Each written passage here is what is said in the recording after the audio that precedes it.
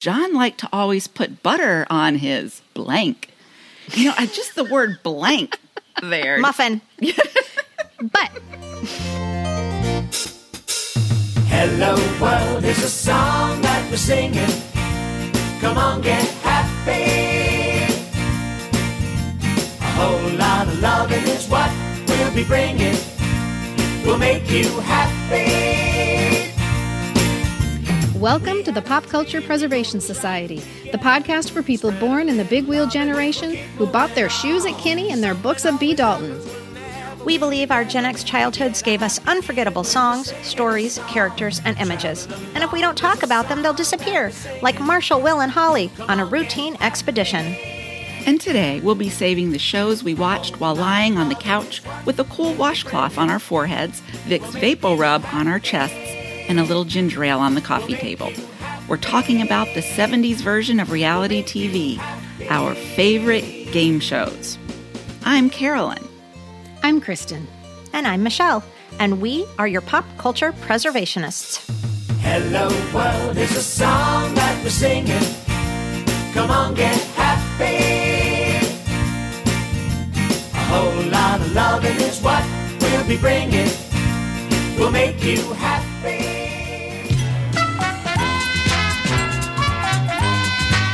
Carolyn and Michelle, come on down for this first episode devoted to our favorite game shows of the Gen X era. A topic I'm sure we'll be revisiting because I don't think we can ever have too much Bob Barker in our lives. Oh, I love Bob Barker.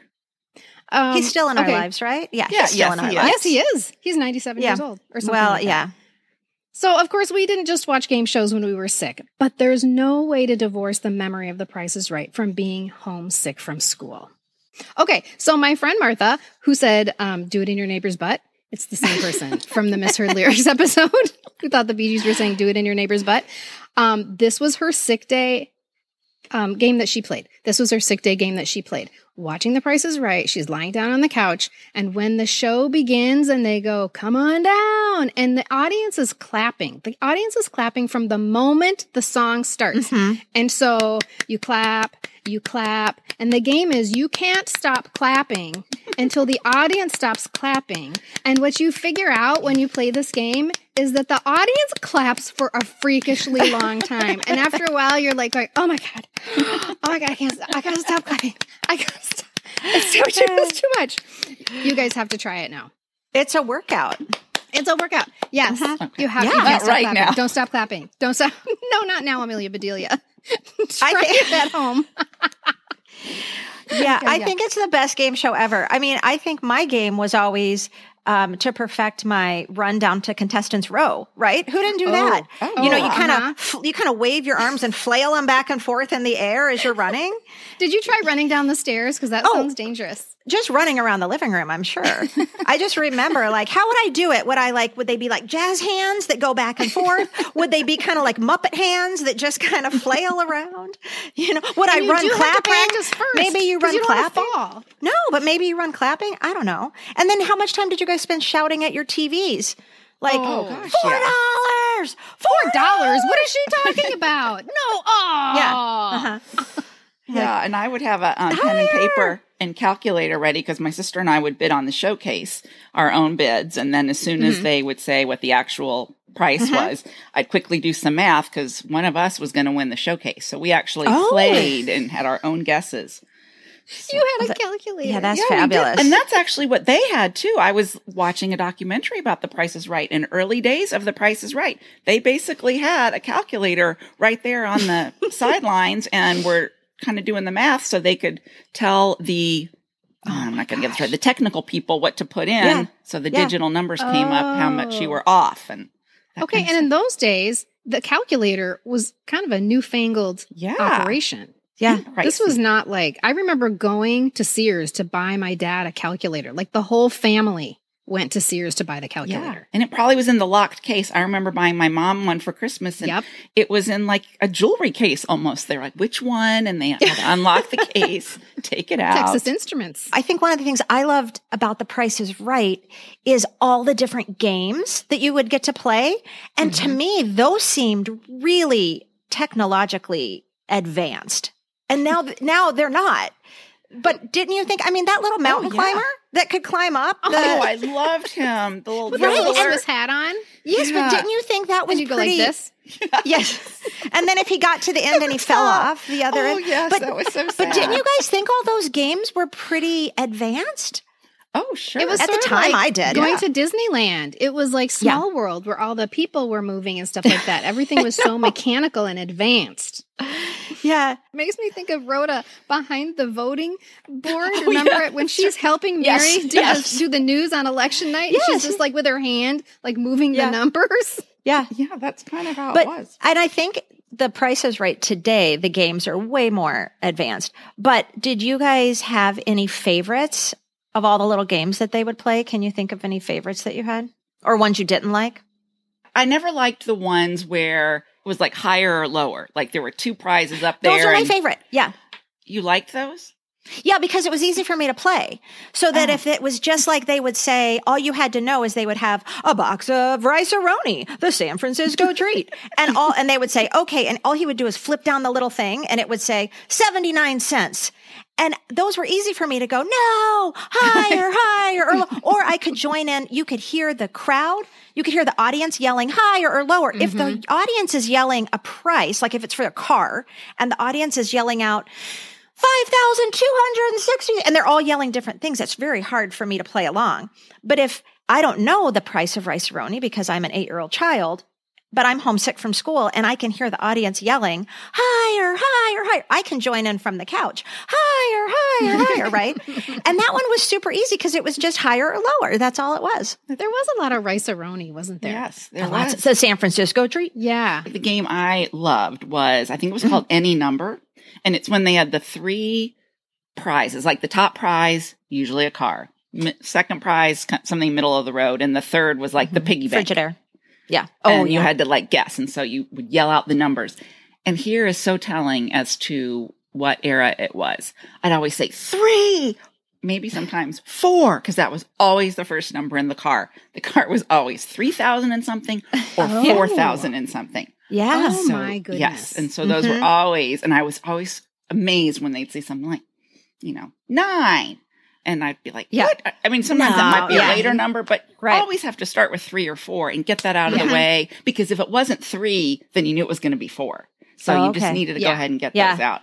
And so, and let's just say, I mean, the car is what everybody wants. It's the car. gosh, it's all of about course, the car. of Screw the course. dishwasher. A new car. right. Yes. It was like a Pinto.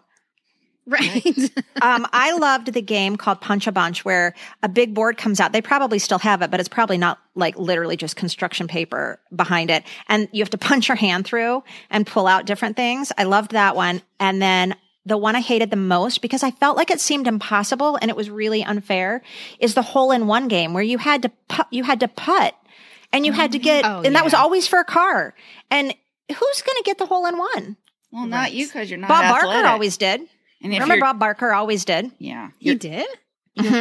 Traumatic gym golfer. experience might affect your Right. It's ability too much to hit the hole-in-one. I was just wondering if you have ever seen the Happy Gilmore. Have you seen Happy Gilmore? Okay. Oh, yeah, So lots. when Bob Barker and Adam Sandler are partners in a golf tournament and Happy is really bad and they get in a big fight and it's funny. Did you guys did you have favorite Barker beauties? I did. I loved Holly and I loved Janice. Remember Holly with the red hair? Yes, I did love Holly. I did love Holly. And Janice had the blonde hair. She looked like a Barbie. Okay. Yes. Miss I like America them Barbie. too.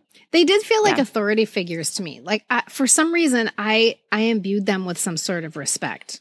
Yeah. And I didn't know they were called the Barker Beauties. I had no idea. yeah. But I thought they were like teachers or something. This is something I've wondered about before. How many people thought about, I really want X. I wish I could go on a game show so I could get X. Like, for instance, we did not have a dishwasher when I was growing up.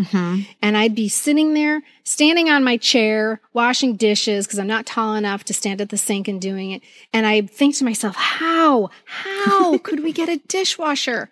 Oh my God, maybe if we could go on a game show, as if we couldn't go and just buy one. I just thought that there was no possible way to gather enough. Like, was a dishwasher $5 million? There's just no way you could possibly buy one. You have to win one. Right. And I just wonder if there are other people who fantasized about that. I don't know. I wanted the hot tub. That was my thing I always wanted. And that was either a standalone thing or it was often in the Showcase Showdown. So whatever Showcase Showdown had the hot tub, that's the one I was going to bid on. Mm-hmm.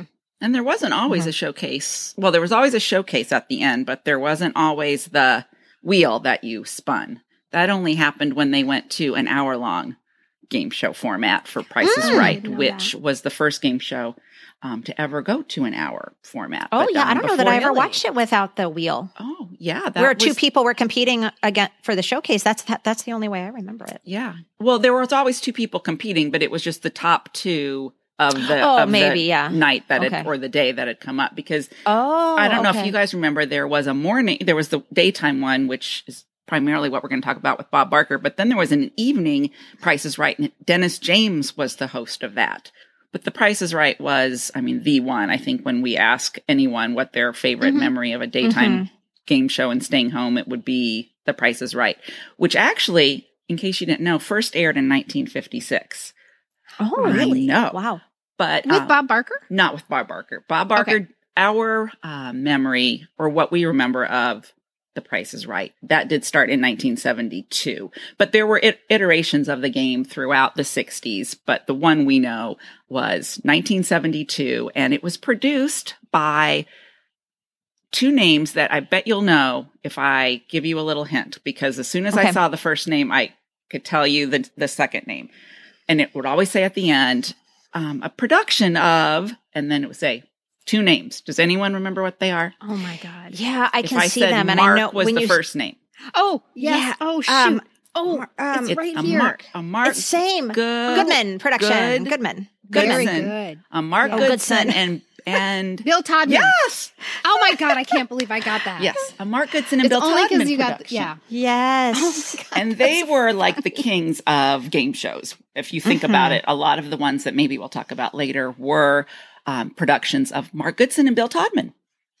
I'm so proud of myself right now. It was, and Price is Right wasn't as much. It wasn't as much a sick day memory for me as it is an every day of the summer. Mm-hmm. Oh yeah, that like too. I remember when school went back in the fall. I loved school, but I was really sad to not get to watch Price is Right every day. You miss your Bob Barker. Yeah, well, that was every day, every single day. And it was actually, this is backtracking a little bit, but it was the first game show to ever be broadcast in color. And of course, when we get to the 70s, which of course we think color, think of the what's the word I want everyone? The color palette. The color palette of that show. Just the bright, everything was kind of this kaleidoscope of color. It was so 70s. And that was the 70s. When you think about it. It really was. So September 4th, 1972 was actually the day that Bob Barker appeared in our living rooms as the host of The Price is Right, where he stayed for the next 35 years. You guys, 35 years. Every day. And is that a record? I think so. I mean, I know he's won a Lifetime Achievement Award for it. Certainly for game show host. I don't know about. Say yes. Let's say yes. We're gonna go Let's with say yes. he holds the record for the longest running game show host. And we've given him the PCPS award for that. But his story of becoming a game show host is kind of godipitous. I want to tell you guys about that. So, Bob Barker, back in the 50s, he had a radio show. He was a DJ at a radio station that shared its space with a TV studio where an audience participation show was produced live. And so one day, the host of that show was actually too drunk to come on and host the show. So the producers kind of were scrambling. They ran to the radio station. They grabbed Bob to come do this live TV show. And he didn't know what he was doing. He went out there. He said he got a few laughs, and he was hooked. He knew this is what he wanted to do forever. So moving around, ended up moving to LA. He had his own radio show there for about 6 years. And then in 1956, he was hired to host the game show Truth or Consequences. And that is when his career began in game show hosting. And then, of course, we know the rest is history after September 4th, 1972, when he became the permanent host of The Price is Right. He was so handsome back then, too. You know, I mean, he was always kind of a handsome, but in my memory, certainly in the 70s, he was always kind of an older man.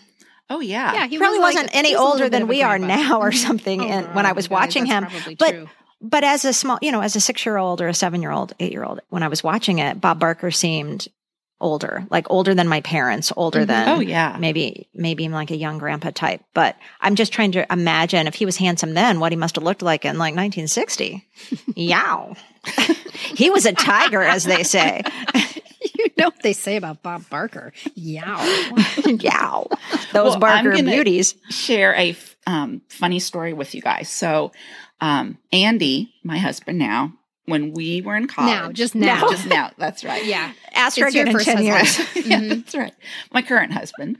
When we were in college, we had the same major. He was a year older. But anyway, we would be in class, the first day in a new semester, you're going around the room and lots of times they're saying, well, what do you plan to do with your communications major? What are your future plans? And Andy undoubtedly every time would say he was going to replace Bob Barker on The Price is Right. That was his thing. That was his thing. I mean, so much so that like we've gone to reunions and people texted him, emailed him when Bob Barker did retire, and people remembered that from college. I know. It's super crazy. They're like, when do you start? Yeah. Do you start on like, Monday? did you see? He's retiring, remember? So that was always. Drew Carey beat you out. Yeah. Well, I didn't want to move to California, if truth be told. To Burbank. Yeah. Yeah. Ew. That's right. CBS Studios.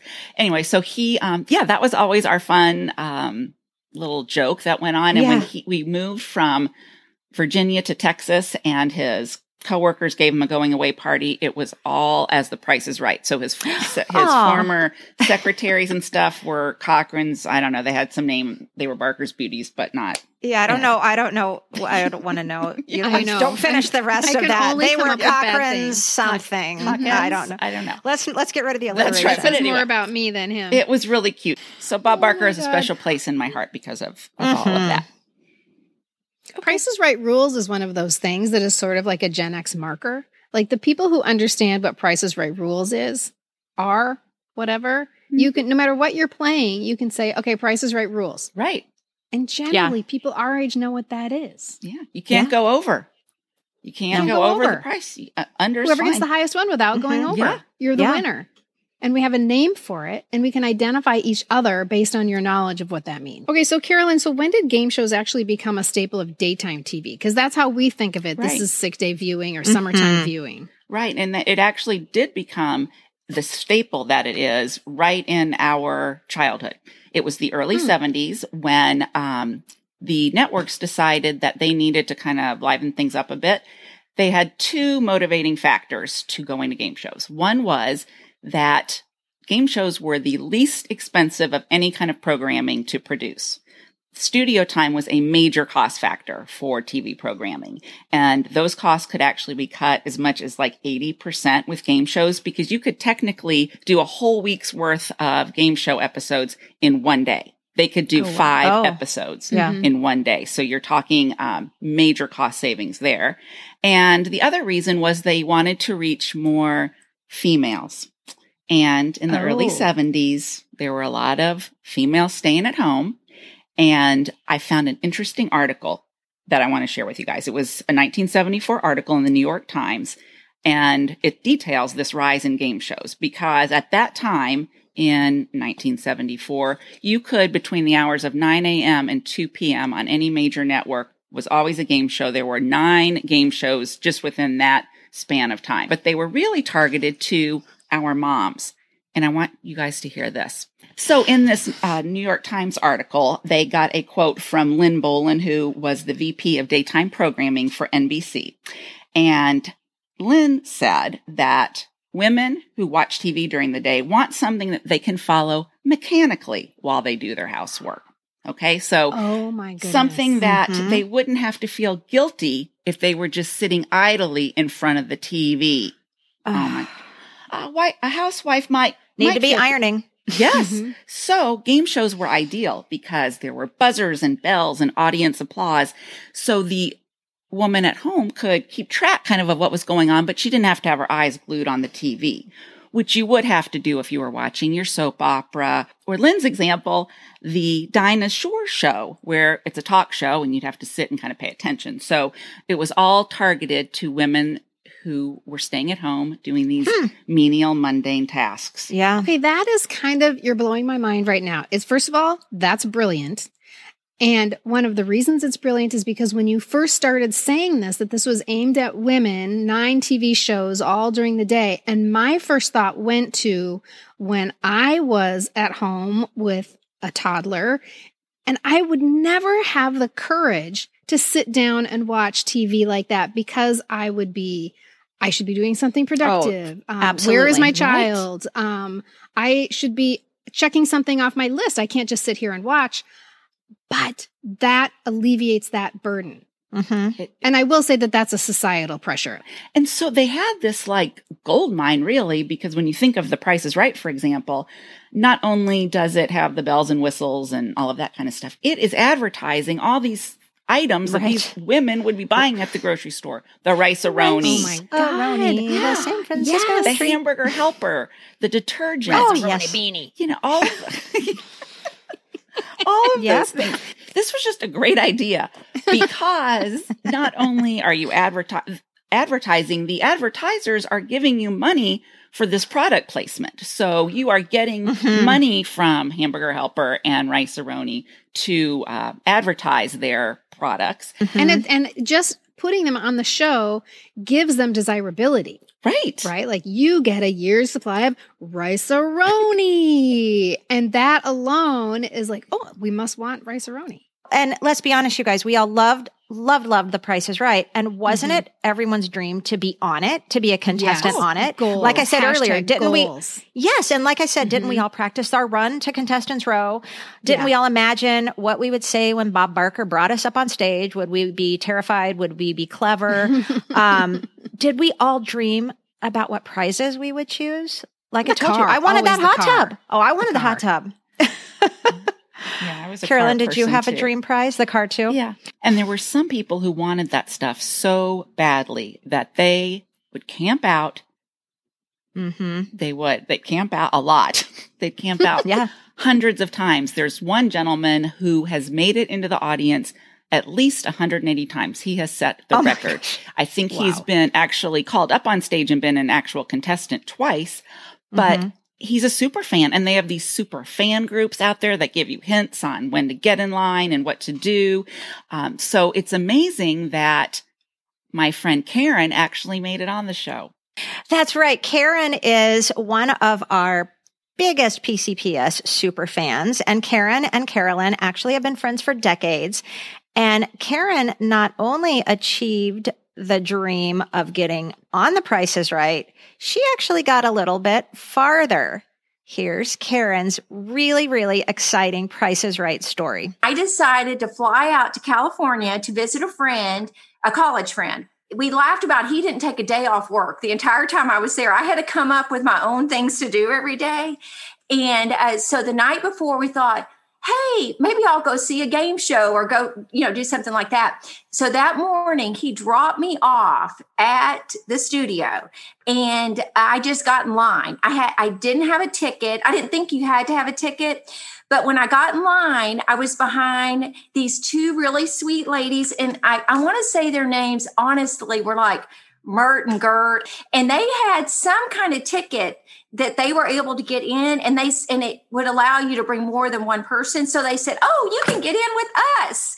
And I'm like, okay. I mean, I was there for like 7 hours or 7 or 8 hours, not filming the show, but just waiting. They did let us get out of line to go have lunch, but I hung out with my Golden Girl friends. And then right before you come in, you stop, and sitting in these director's chairs is like the director and his assistant. And they just go down the line and they say, tell us your name and where you're from. And they just go bang, bang, bang, bang, bang, bang. And then that's when they choose who they want to be on the show. So I was chosen then, but I didn't know. So we're sitting in the audience, and they do when they call your name. I was number 3 of the first 4. And I mean, when they said my name, I was just like in shock. Like, I mean, I was like, oh my gosh. And so I ran up there. Yes. Did you put your hands in the air? Yes. First item came for bids, and it was this tennis ball machine, that shoots out the tennis balls. I mean, listen, they don't give you pencils. They don't give you paper. They don't give you calculators. I mean, you just have to come up with something. You just on the fly. And so I'm like, I have no idea how much these things cost. Well, I had met earlier, because you meet people online, this couple that had just gotten married. And I just looked at this couple, and the husband was saying some number, and they probably thought I knew him, which I didn't. And I just said whatever he said. And you know what? I won. I was the closest one. So I ran on stage. Well, it doesn't seem like it happened. I mean, it honestly, it's funny when it comes up and people talk about it. I'm like, it doesn't seem like it really happened. So I got on stage, and the game was, and I will say this, to this day, I still don't understand the game. Okay. It was very confusing, and I still don't understand it. And so a door opens, and there is a dishwasher, and then the other one opens, and there is a bar. They had these dollar amounts underneath them. And then they said, which is the better bargain? I just still don't even understand the game. So, I mean, the whole audience, I'm looking at the audience, and I'm like, they're all screaming bar. So I said, bar. And it was right. I had to go sit back in the audience, but on the front row by myself, waiting for the spin the wheel time. I mean, it was just so surreal, the whole thing. So it was time for spin the wheel. I'm like, okay. And so I get up there and I spin, and it lands on 80 cents. In one spin, I'm in the showcase showdown. Here's what I would love. I want the camera to cut to Mert and Gert right now and watch them like losing their minds, but also a little bit upset. They're excited for me. I think they're excited. I had to then go sit back in my seat and wait, because then they had to do 3 more games in the spin the wheel. So I went and, sat down, and then I came back. I had won the most, so I got to decide if I wanted to pass or play. And this is something that for your Pop Culture Preservation Society people would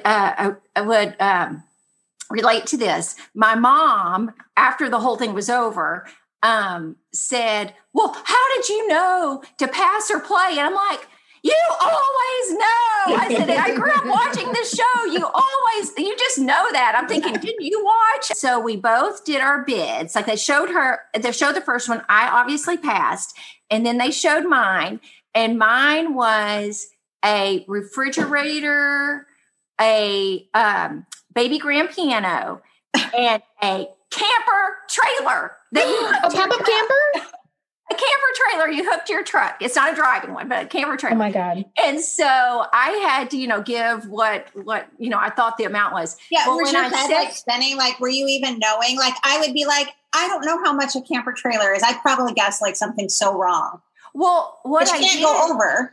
Yeah. Well, the audience. Like, true. So I am literally looking at the audience and just thinking, okay, trying to understand what they're saying and stuff. And so when I say my amount, I say it almost questioning, like, I'm just going to make up something, 24,000.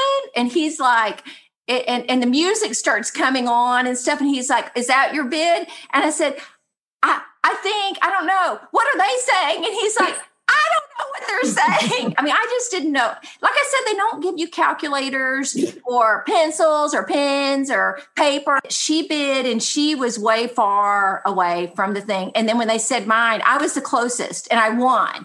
And it was just crazy. And then what was so sweet is, then at the end, how they have you run on stage and stuff. Well, Mert and Gert came up there, and they were skipping. They were skipping. They were so excited. And Holly and Janice said, "Oh, are these your grandmothers?" I said, "No, I just met them today." And like back then we didn't have cell phones. I mean, I I wish I had gotten their information or whatever, but that was the last time I saw them was on stage. I saw Mert and Gert ever again. They're a part of this huge memory. I know. Because after the show, they whisk you off and have you start signing all this paperwork and stuff like that. So I never saw them again. Maybe they were like two angels. I'm thinking they were two angels that just came down. God sent them down because you were sad about leaving your job. And then they just flew back up to heaven. It was so funny. It really is hard for me to believe I was on the show. Oh my gosh. You guys, first of all, Karen, we love you. We love your enthusiasm. Mm-hmm. And oh my gosh, we love that now we know someone that actually won the Showcase Showdown. That's insane. It's like I wanted to reach out and touch her. Because she's been on the stage with Bob Barker with that name tag. I'm as enamored with the name tag as I am with Bob Barker. Mm-hmm. And we'll be posting, people listening, we'll be posting a picture of Karen and her name tag and all of this little souvenirs she still has from her time on the show. But I would give anything to see Karen winning that Showcase Showdown with Mert and Gert running on stage. And I have tried to find that episode. I've gone on YouTube. I've gone everywhere. I have found the episode from the day before. So her episode aired April 24th, 1990? 90. Yeah, 1990. Mm-hmm. So if anybody has any access to Price is Right episodes from the 90s, contact us because Karen really wishes she had video of that and she wants to find her friends Mert and Gert. She'd love to track them down too. So anybody have any Isn't that funny how we document absolutely everything? We have video of everything our children have ever done in their entire lives. And Karen has no proof of her ever being on The Price is Right. She just went home. Well, she's got that bar. Yeah, she does have the bar. That's right. She's got freestanding bar. Right. And her name tag. Which is fabulous. I would never get rid of that bar. Mm-hmm. Yeah. Welcome to the middle of the episode game show where you have the opportunity to leave with all new PCPS merch. Kristen from Anoka and Carolyn from Fargo. Are you ready to play? I'm ready, Bob. I am ready. Let's do it, Bob. All right, Kristen, the first question is for you. What's the best way for this incredible, joy-inducing podcast to keep getting heard? That would be sharing the PCPS with everyone. Absolutely. And for 100 bonus points, Kristen, how can people do that? By sharing our social media posts and by old-fashioned word of mouth, Bob, telling everyone they know about the PCPS. That's right, and that's 250 points to Kristen. Carolyn, this next question is for you. What can people do to let the wonderful, and may I say very youthful, hosts of this podcast know you like their conversations? That's an easy one, Bob. They can write a review on Apple Podcasts and click the 5 stars. Correct. And for 100 bonus points, Carolyn, what if they aren't listening on Apple Podcasts? They follow the PCPS where they do listen and share. That is right, and that's 250 points to Carolyn. It's a tied game for the tiebreaker. Ladies, how can people sign up for the PCPS Fun Weekly Reader delivered each week straight to your inbox? Sign up for our emails at poppreservationist.com. Start that whole thing. What do the judges say? Well, let's go to the judges on that. Sign up for emails at poppreservationist.com. What she said. Well, that is correct. And that's the game. And it looks like Kristen beat you to that answer, Carolyn. Kristen, you are going home with a bunch of fun PCPS merch, now available on the PCPS website at poppreservationists.com or at redbubble.com. Search for Society Sundries. Stickers, mugs, tote bags, apparel, magnets, and more. I was really hoping for that PCPS logo tote bag. Can you give me one of the Fisher-Price Play Family stickers, please?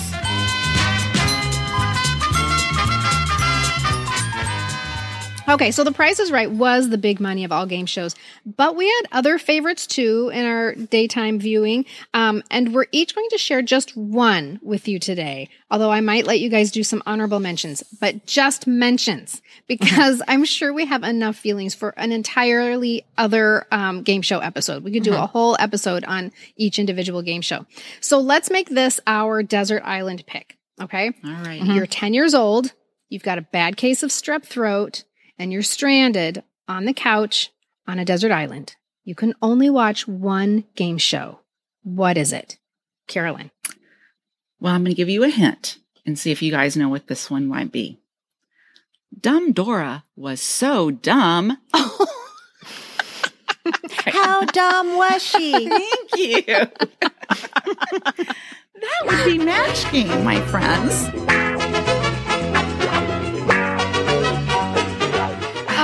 I love it so much. And it had everything that little Carolyn loved in a TV show. It had these celebrities, and they were kind of regular people. We're kind of Battle of the Network stars, like in this game show. I thought that was so incredibly fun.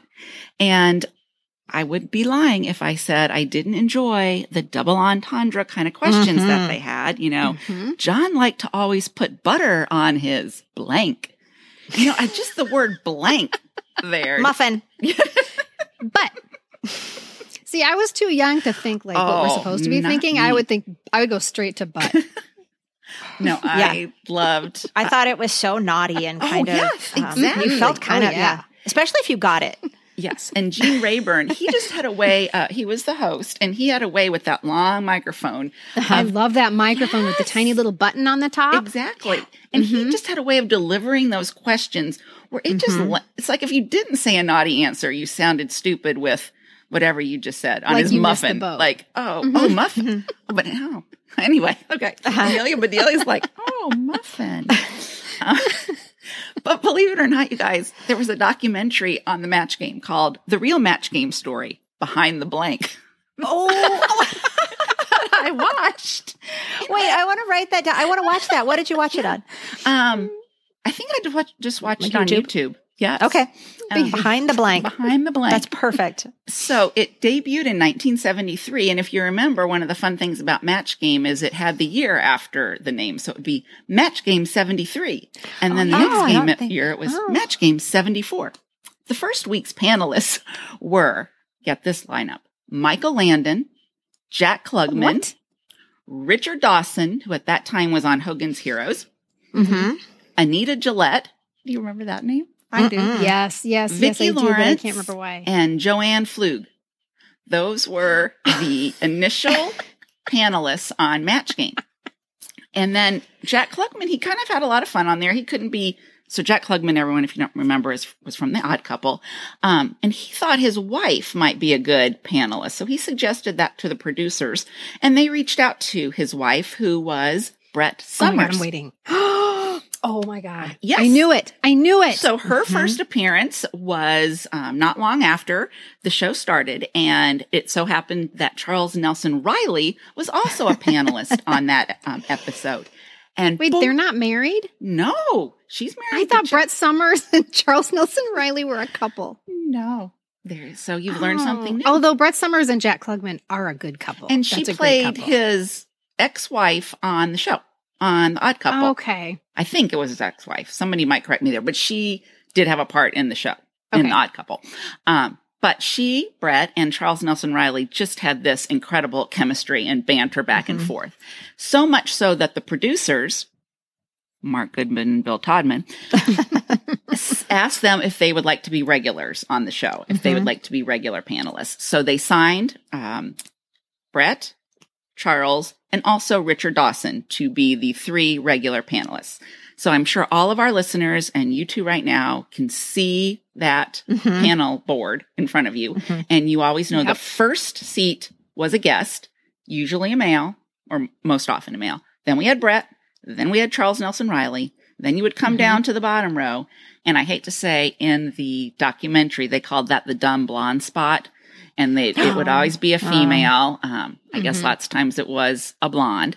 That would be the person there. Then you'd have Richard Dawson, and then you'd have kind of that funny comedian person at the end, like Betty White often sat there. Marsha Wallace from Bob Newhart, one of my faves. She was on there a lot. Yep. Fannie Flagg, who were we all blown away in the 80s when we've got very sharp fried green tomatoes at the Whistle Stop Cafe, and you're saying Fannie Flagg, and I'm like, Fannie Flagg from Match Game. Wait a minute. You're just wait a minute. No. My head's exploding. I just now put that's the same Fannie Flagg together. It is. Yes. Do you guys remember one of the things I would love is that, especially if like Brett Summers would write something really super funny, she would show it after that. They would show it to each other. Yeah. And then I loved how it was almost like they were friends. They were would a show little each game. other their answers and they would laugh so hard at each other's answers. I love that. Or even from the bottom row, he'd hold one up and like show it behind him. You guys, this might be my dream job. I feel like I missed the boat. That would be such a fun job. But there were some things they weren't allowed to say. So they went, the contestants actually went in with the producers before the show started, and they would say, these are the words you cannot say on TV. This is against FCC rules or whatever. You could not say urinate, but you could say tinkle or wet, but you could not say urinate. You could not. I do remember a lot about wet. Yeah. So there was Like, wet and tinkle. Tinkle's a good word. You could not say fornicate, like someone was going to say that, but you could say make love or whoopee. Or whoopee. That's what I was going to say. That was another favorite. Oh, sorry. That was another favorite.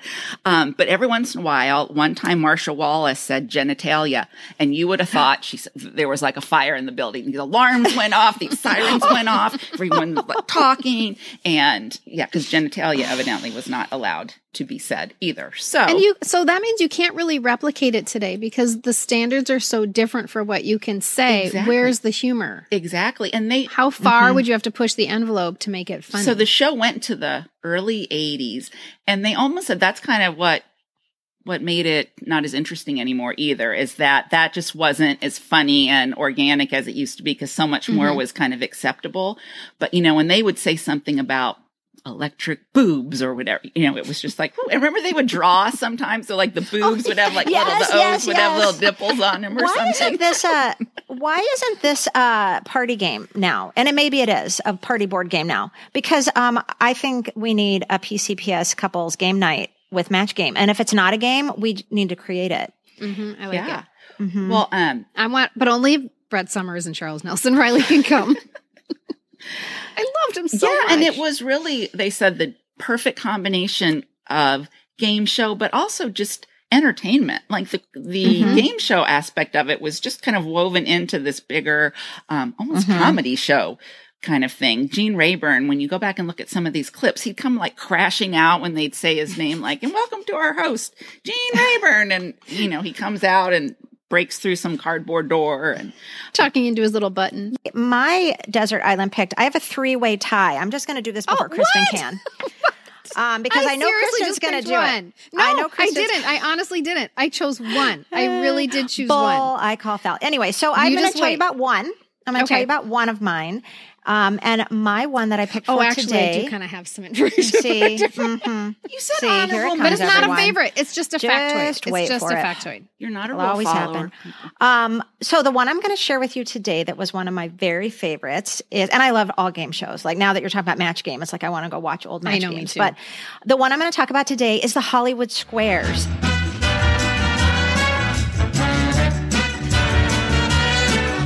Usually it was always one male and one female. Did you guys realize that played against each other? The male was always the X, the woman was always the O. They should have made it X's and Y's. Yeah, right. And it's just the basic tic-tac-toe rule, right? You just need to make your X's need to go, or your O's need to go up in vertical, horizontal, or diagonal.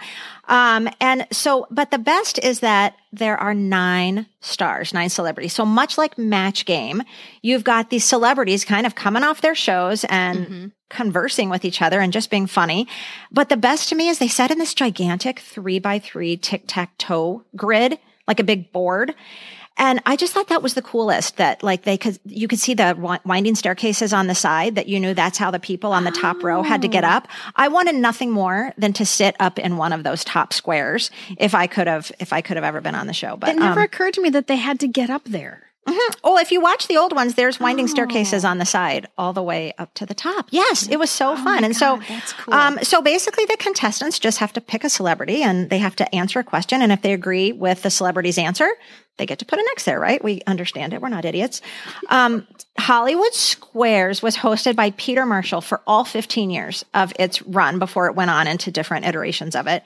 And it had that rotating cast that is honestly just brilliant.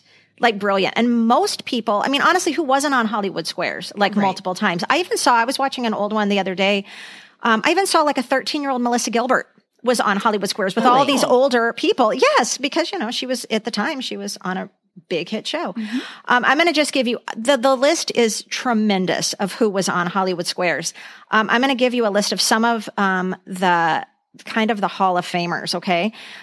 We have George Gobel was on 490 times. Harvey Korman. Rosemary was on 782 times. Sally. Vincent Price was on 693 of their shows.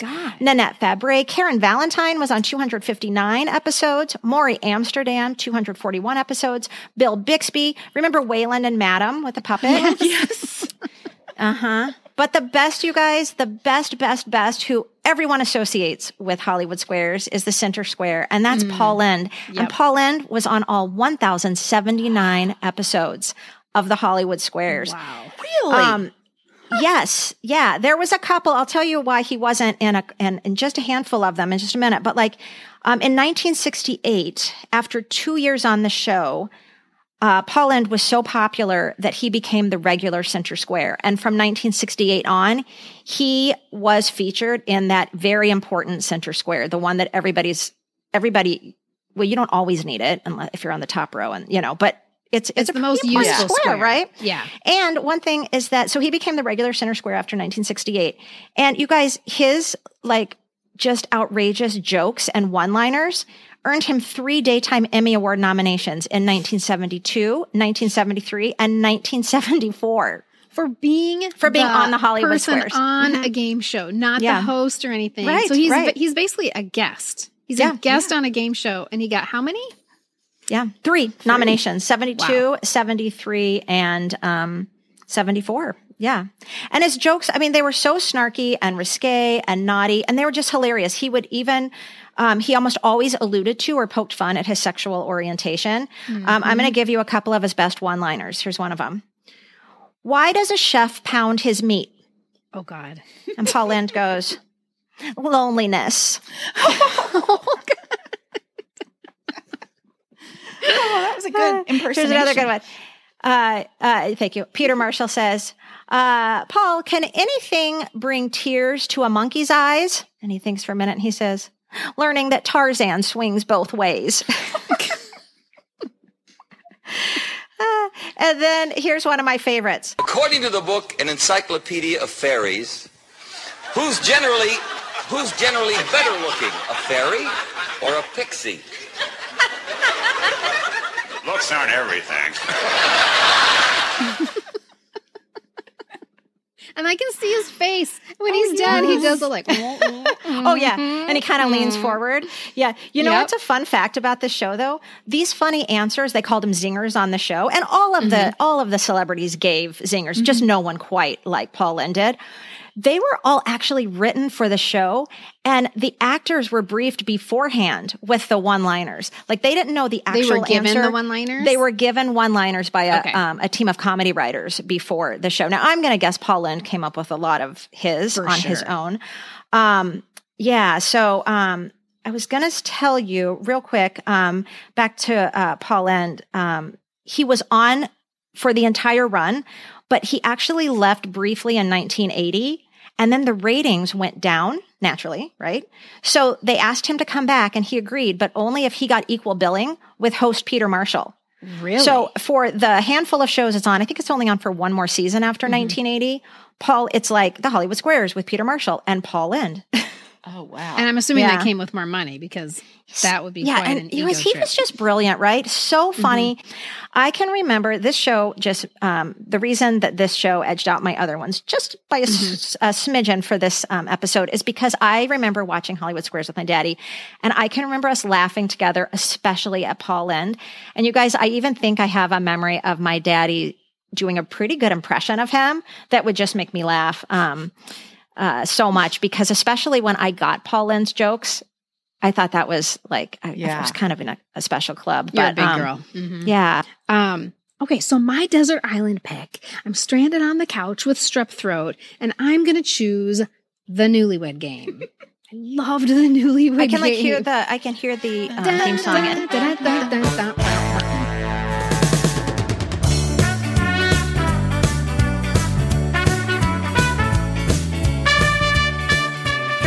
Couches on their little wheels, on their little motorized things, sliding There's probably a guy behind him like pushing. So high tech.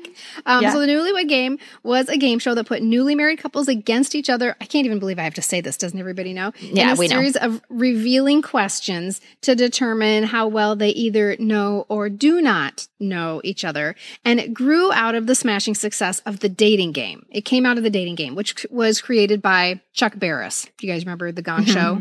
Yeah. And we're not going to say anything at all about the Gong Show because that's a whole episode. Oh my gosh. The Gong Show is a whole episode. It's got to be. Oh, yeah. So they basically said to Chuck Barris, all right, the dating game, huge hit. What else have you got? And he thought, well, a natural progression from dating is marriage. So let's try this. It was hosted by Bob Eubanks for most of its time on the air, which was a lot. There were many, many versions of the Newlywed Game in every decade, from starting in 1966 all the way through 2013. There were so many iterations of the Newlywed Game. But there were also a bunch of other people, including Sherry Shepherd from The View. Carney Wilson hosted for a while, who is the daughter, of course, of Brian Wilson. And, of course, Wilson Phillips. Don't forget Wilson Phillips. Okay, but Bob Eubanks is definitely the best with his helmeted hair. I would call Bob Eubanks unflappable. Totally, he was cool as a cucumber, and he'd have kind of a small little chuckle when somebody said something cheeky, because it was, of course, just like all of these, very dependent on double entendres. The theme music to the game show, to the Newlywed Show, was performed by Trumpets Olé, which was a knockoff of Herb Alpert and the Tijuana Brass. Tijuana Brass, Trumpets Olé. It's kind of the same. Then they added the first part of the wedding march, da, da, da, da, da, da, da, da, to fit the theme of the show a little bit better. But the Newlywed Game is probably the most famous for the phrase whoopee. Making whoopee. Yeah. Making whoopee, which was the euphemism they came up for sexual intercourse. Right. Or fornication. To avoid fornication. Yes, fornication. You can't say fornicate. Right. In 1966, you couldn't say sex. So they're like, what are we going to say? Because it was really the first show where they sort of alluded to that. But the show became so associated with making whoopee that they kept using it long after the censors allowed people to say sex on TV. They could have said making love, or they could have said all of these other things that people said on other game shows, but they stuck with making whoopee, even into the 80s, 90s, and 2000s. Okay, do you guys know what the prize was for winning the Newlywed Game in 1966? Was it like a refrigerator? I think it was one of my favorite. Was it a bedroom suit or a bedroom suite?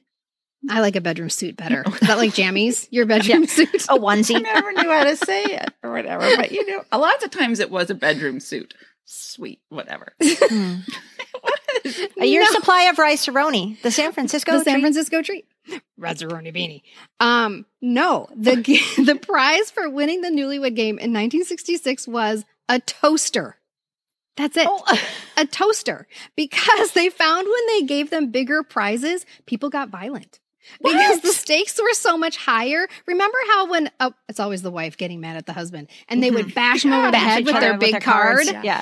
The more valuable the prize was, the higher stakes were, and the angrier they got, and people would get violent. So they're like, ooh, no more refrigerators. See, I think it's a great idea. I think it's a great idea to keep having better prizes, because then if you're Chuck Barris, you think, oh, you know what? Now I'm going to start a game called like Divorce Court or the Divorce Game with all of these people, right? Yep.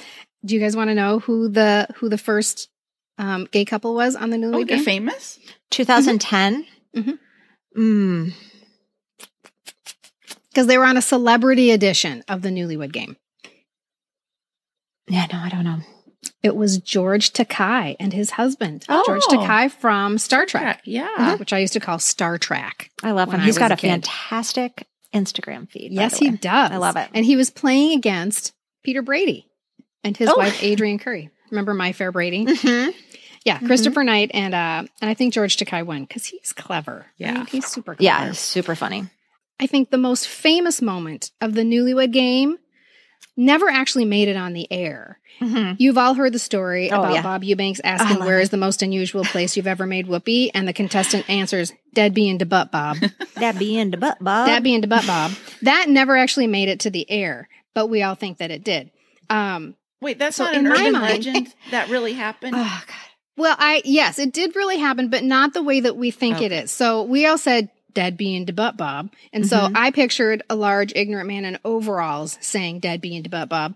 It's a woman, I think, isn't it? It was a I woman. thought it was a woman, yeah. It was a woman from Pennsylvania, actually.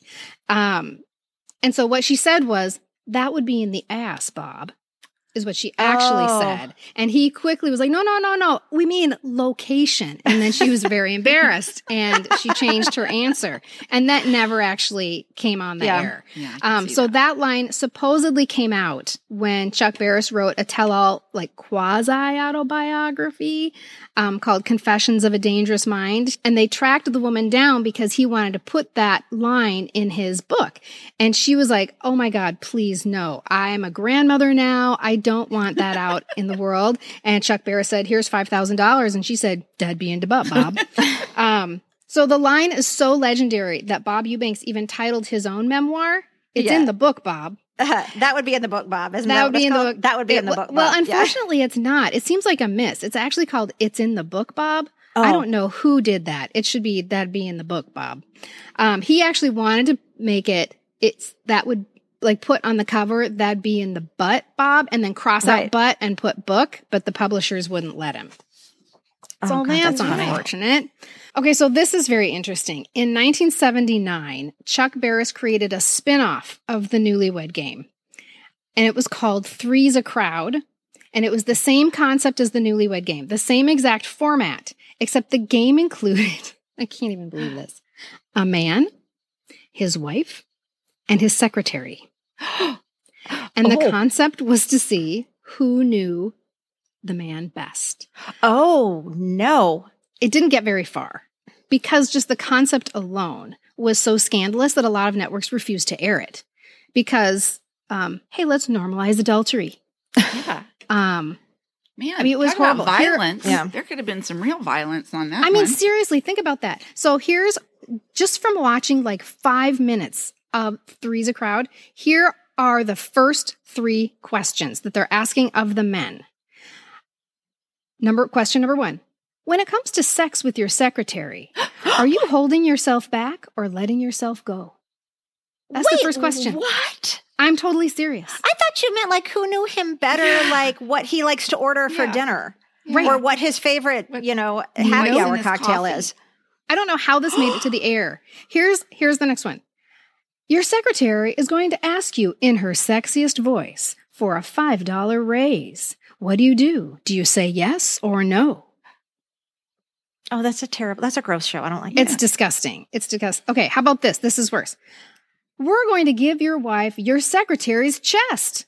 What else from your secretary would you like your wife to have physically? One guy said her smile, and the judges wouldn't let him have it because it's not physical. He had to say something physical. Ugh. Totally serious. So obviously this does not go over well. The network refuses to air it. It ruined Chuck Barris's reputation and led to the cancellation of every show that he had on TV, including the Newlywed Game. Oh, The Newlywed Game, the Dating Game, and the Gong Show, and Three's a Crowd all get canceled because this show just tanks his reputation. because he's so completely. gross. Because he's so gross. So that's my favorite. Newlywed Game was my all-time favorite. But do you guys have any honorable mentions that you'd like to talk about in our next game show episode? Yes, I do. I was narrowed down to 3, and One of my other ones, Family Feud. I mean, classic, for sure, right? right. We For have to sure. talk about Yes. Family Feud. And the other one that nobody else will probably want to talk about, but this is something my husband and I bonded over early in our relationship. We are both nuts over the game show Card Sharks.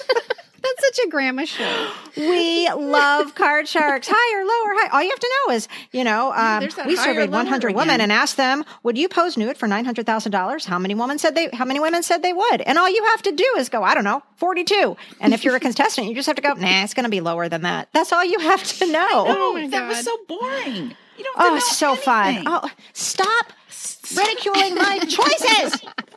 God damn it. Every episode. That was such a grandma response right there. The whole thing is just aligning perfectly for your grandma show. I really loved Tic-Tac-Doe with Wink Martindale, as I mentioned before. I love Tic-Tac-Toe. And the reason I love it, some of this has to do with timing. What time was it on? And was I home? I mean, it's just that I was watching it. And so then you get attached. I loved the $10,000 pyramid. Oh, I Loved did it. too. With Dick Clark. I loved it when Donny Osmond hosted it too. Oh, yeah, I forgot about what that. iteration was that? It was fun because, again, that was something where celebrities came on and that was really fun. I loved Name That Tune when Kathy Lee Gifford was the person who would sing some of them. My record was one note. Oh, very good. I know. Wow. I'm good. Mm-hmm. Awesome. Michelle, I'm sorry. Card Sharks is a good show. We like it. We watched a whole episode last night. Just enough time to invite you to join us the next time we play Card Sharks. Bye-bye for now. Have a good day. Bye-bye.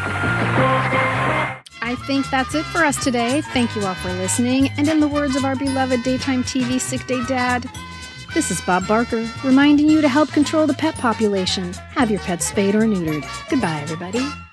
Join us next week, you guys. We will be fresh from Palm Springs dissecting the Barry Manilow concert. Cannot wait. Okay, and this is the part where you probably all turn me off, but don't, because here's the thing. If you enjoy this podcast and enjoy hearing us talk, and Lord knows our husbands are sick of it, and so grateful to all of you for stepping up, the only way we know we are getting heard is by the silly numbers. So the more people you share the PCPS with, the better. And in the same vein, the only way we know people like us, you really, really like us, is by the reviews and the ratings on Apple Podcasts. So if you haven't followed or left a review yet, please, please do. It is what keeps us motivated and keeps us talking. And you guys asked for it, so we delivered. Check out our super fun PCPS merch, now available via our website at poppreservationists.com. We have so many fun designs, from our PCPS Groovy Flower logo to Fisher-Price Little People to Marsha. In the meantime, let's raise our glasses for a toast, courtesy of the gang at Three's Company. Jack Tripper, Chrissy Snow, and Janet Wood. 2 good times. 2 happy days. To Little House on the Prairie. Cheers. Cheers. Information, opinions, and comments expressed on the Pop Culture Preservation Society podcast belong solely to me, the Crushologist, and Carolyn and Hello Newman, and are in no way representative of our employers or affiliates. And though we truly believe we are always right, I guess there's always a first time.